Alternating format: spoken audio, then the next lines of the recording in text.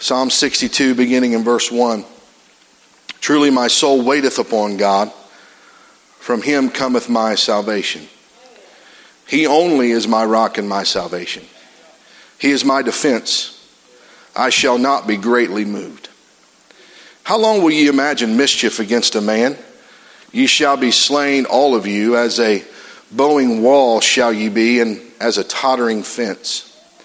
They only consult to cast him down from his excellency. They delight in lies. They bless with their mouth, but they curse inwardly. Selah.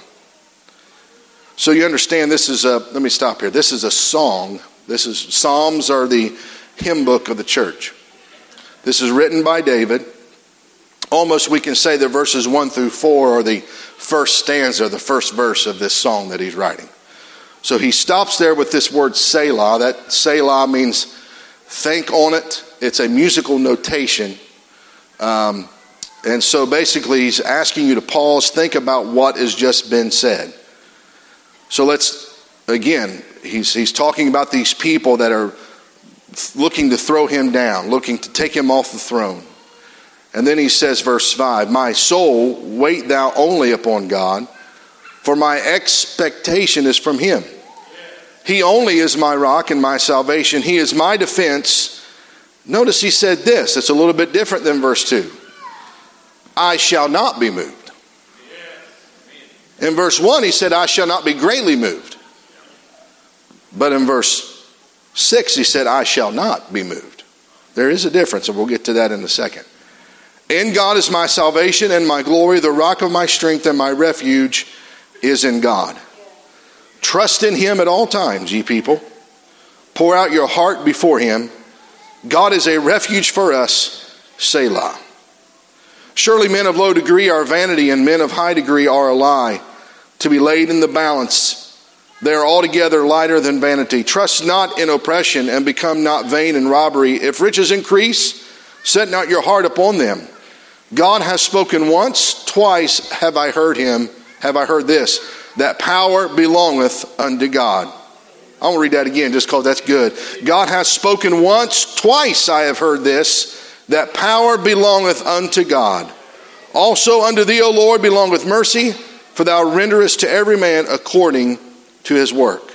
Amen. Verse 8, first part of that verse says, trust in him at all times.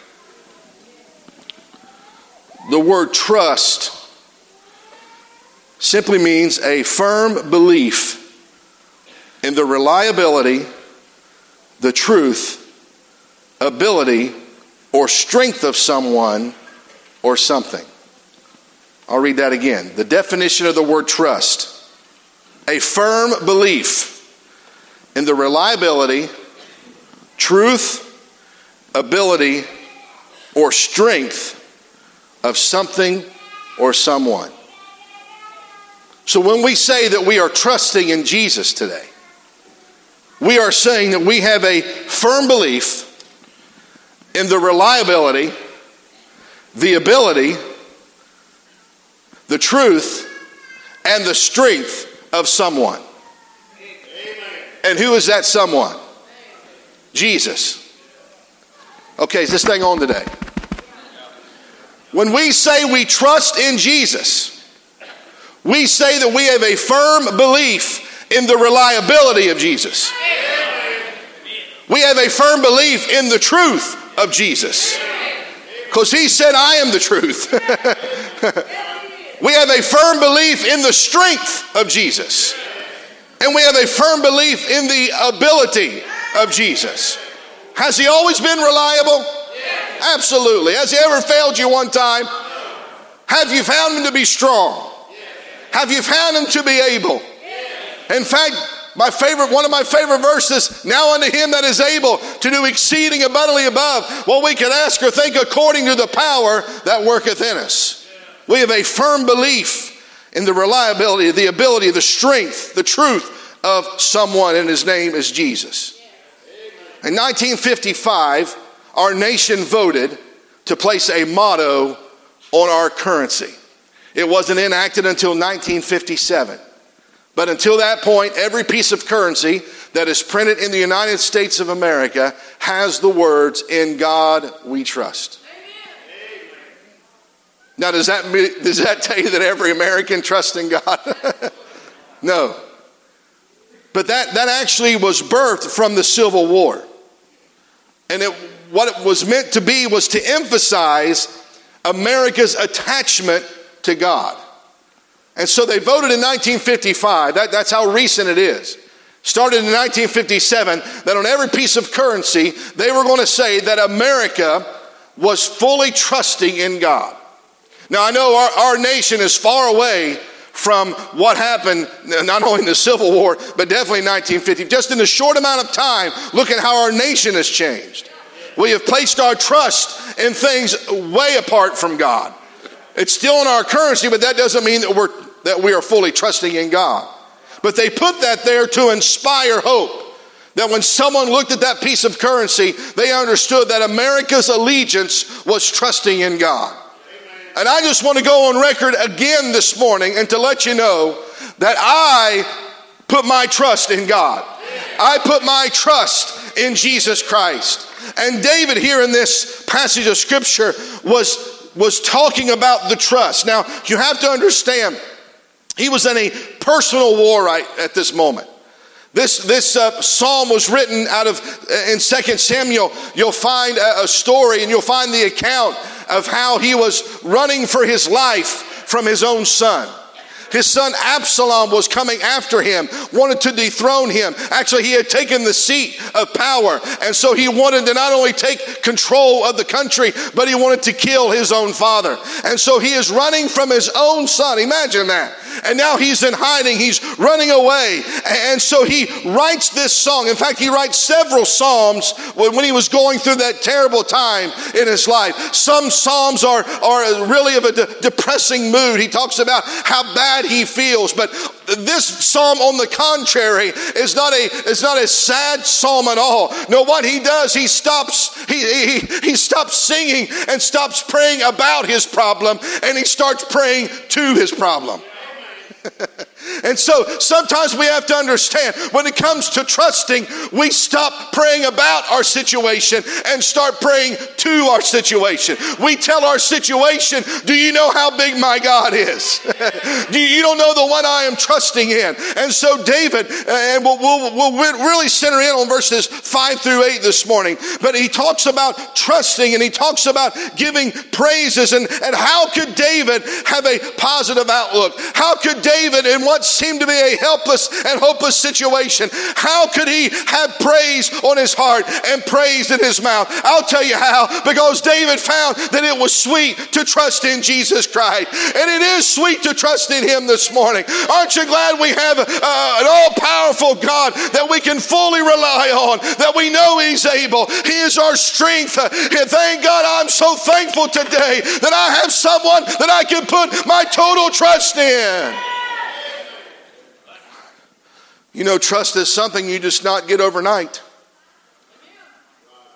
We always kind of say this when we perform ceremonies for people that are getting married. Zach and Maddie was the latest marriage, and good to see you all back today from your honeymoon. I know you were back last week, but good to have you back. Had a beautiful wedding. But I always tell them this: what you're having today is a wedding, but it takes years to build a marriage. And one of the most important facets of marriage is trust. That trust, even though you say, "Oh, I trust him," you've only been married a day. You don't know nothing about him. I'm kidding there. It's a joke. You can laugh. But over years, you learn how to trust your spouse. You learn how to trust your loved one. And sadly, over the years, you learn who not to trust.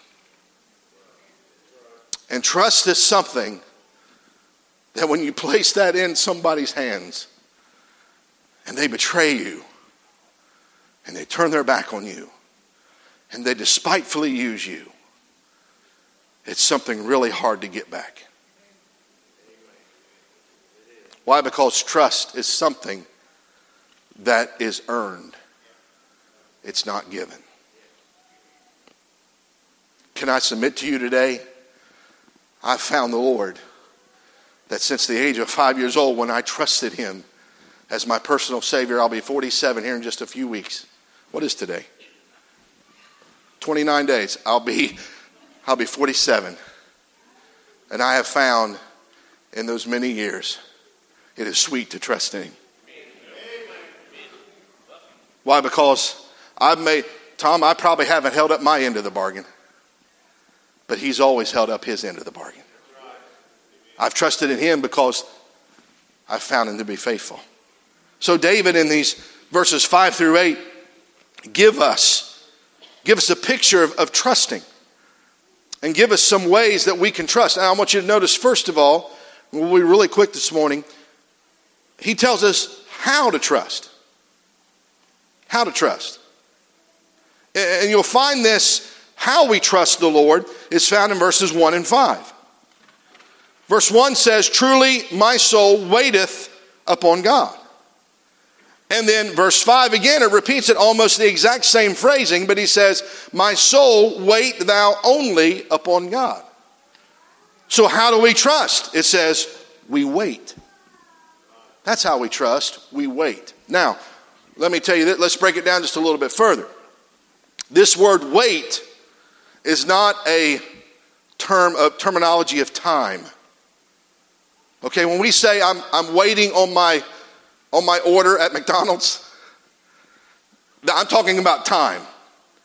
And preferably, I want it in less than a minute, right? I mean, that's what we want. Somebody say, man, I'm busy preaching. I want hot fries. I don't want chewy fries.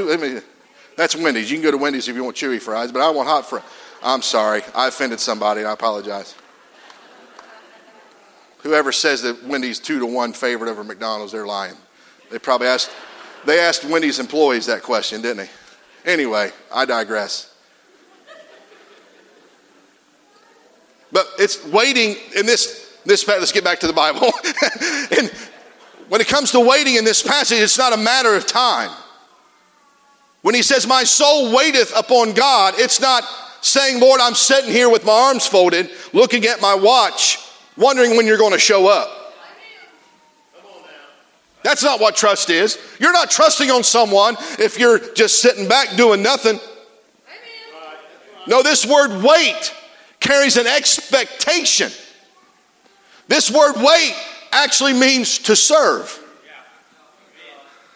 So what he is saying is, Lord, while I'm trusting in you, I'm going to wait on you.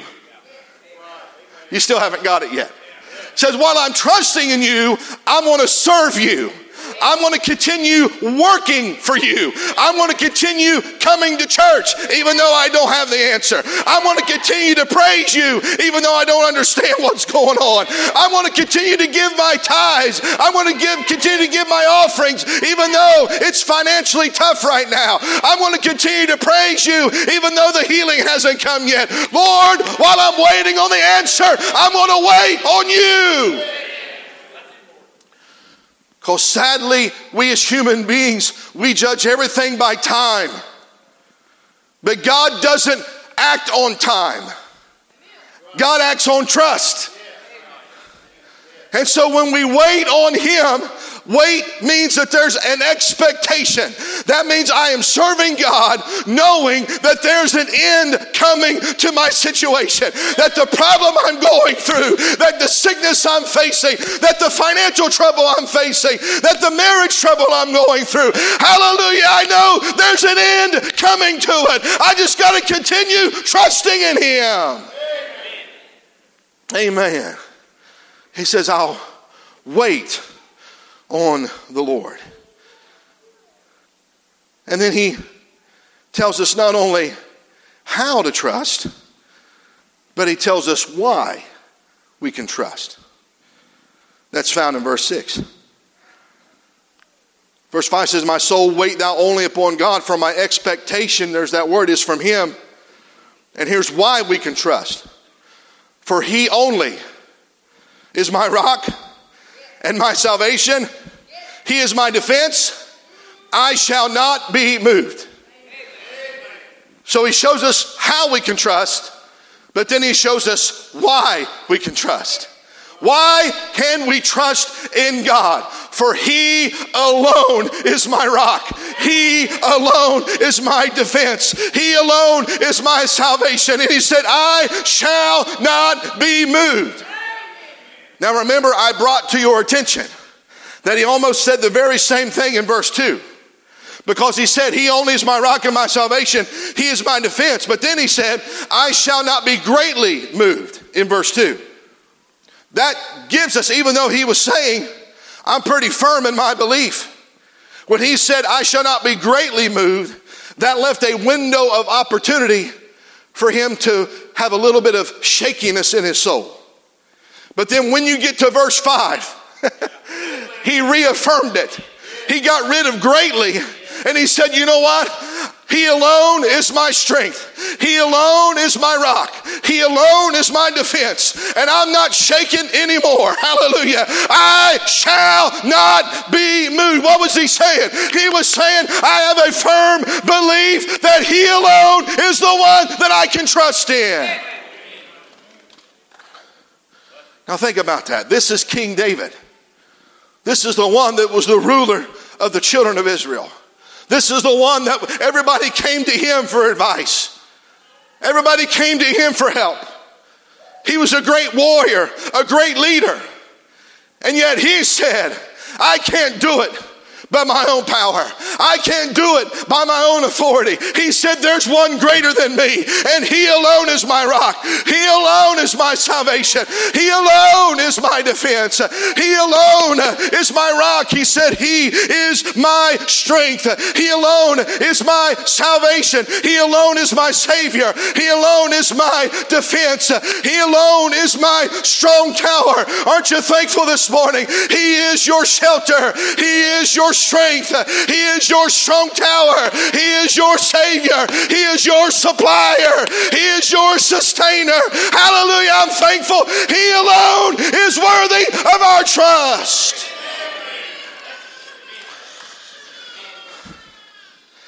I'm sorry.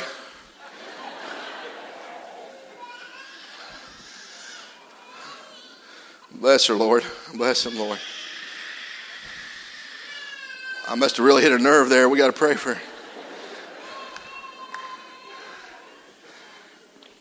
He alone. It says He alone. Think about that, folks. He only. There's nothing wrong with going to other sources and other sources of strength and hope. And I'm thankful that we have our church family. I'm thankful we have each other. But sometimes you're not available. Sometimes I can't pick up the phone and call people like I'd like to. That's always our first go-to, isn't it?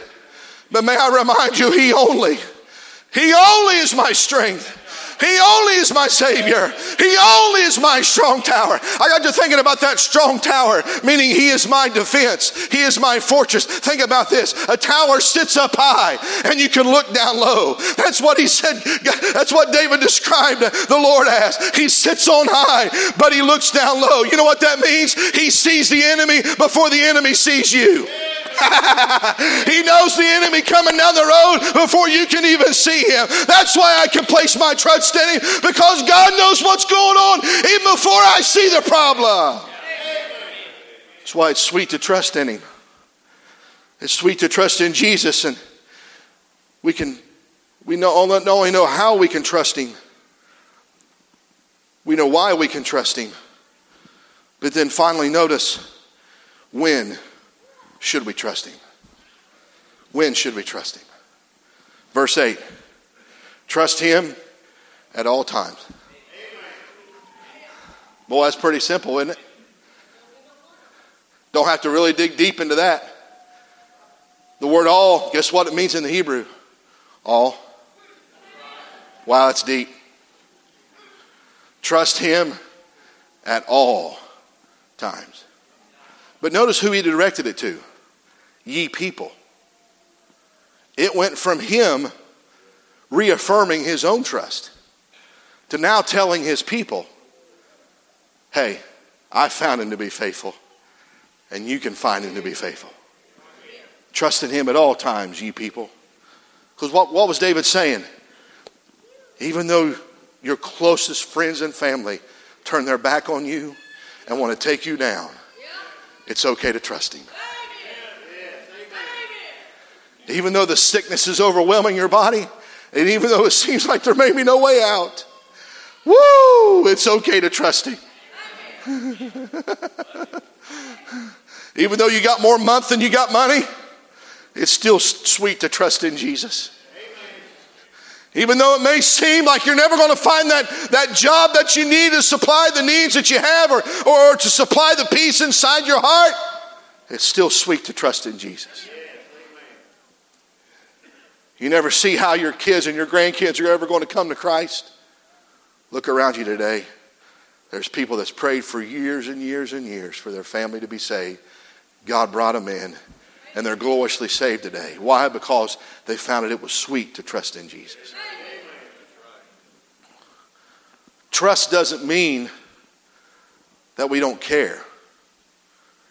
Trust simply means, Lord, I'm giving it to you. Because you alone are the one that's going to answer this.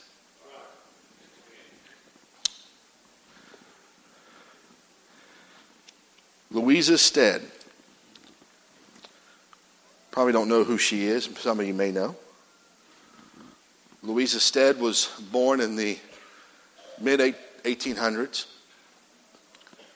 She was saved at the age of 9 years old. She was born in Dover, England. And at the age of 9 years old, she was saved, and her family moved, ironically, to Cincinnati, Ohio. And they went to a tent meeting in Urbana, Ohio. And in 1871, Louisa Stead surrendered her life to the mission field. She became ill after she surrendered her life to that calling. And she was unable to go to the mission field. She wanted to go to Africa, and she was unable to go right at that time.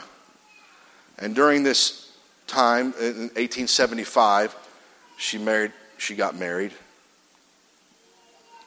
And they both were going to devote their life to the mission field. Once her health became better, they went over to Africa and started to work on the mission field.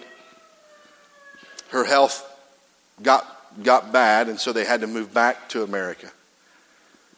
By this time, they had a child. Her name was Lily. Lily was, at the age of 4, the family decided to get away on a little time apart, on a little vacation. So they went to Long Island, New York, and went out to the beach area to spend some time together. So it was Louisa, Lily, and her husband. And while they were there vacationing, they heard some screams coming from the ocean. And there was a young boy that was drowning. And quickly to his feet, Louisa's husband ran out into the middle of the ocean to where that boy was at, trying to save him. And as many times as it happened, the boy was fighting so hard and he was such in a panic that it caused not only him to drown, but also Louisa's husband to drown as well, trying to save his life. And the whole time on the beach, here's Lily and Louisa looking at their husband and their dad losing his life trying to save somebody else's. And so, through that tragedy, through her sickness, didn't understand why God would choose to do this and allow this to happen. But one day, through the power of the Holy Spirit, she sat down and God gave her some words. And those words were simply this: "'Tis so sweet to trust in Jesus, just to take him at his word, just to rest upon his promise, just to know, thus saith the Lord. Jesus, Jesus, how I trust him, how I've proved him o'er and o'er. Jesus, Jesus, precious Jesus, all for grace, to trust him more. I'm so glad I've learned to trust him.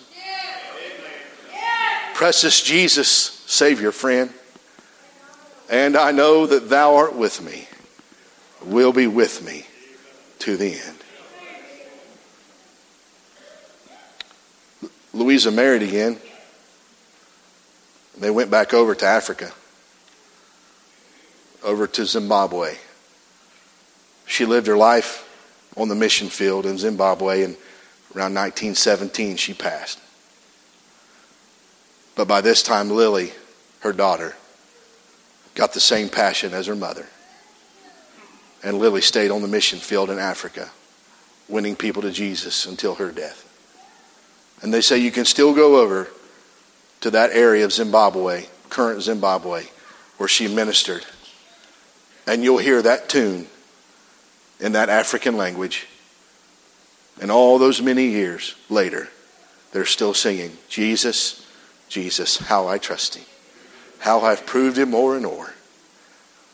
Out of tragedy, out of insecurity, out of horrific circumstances, Louisa found the ability to trust in someone that she had a firm reliability on. And so today, you've placed your trust in all things. It's time to put your trust in him. Because you know what? It's still sweet to trust in Jesus.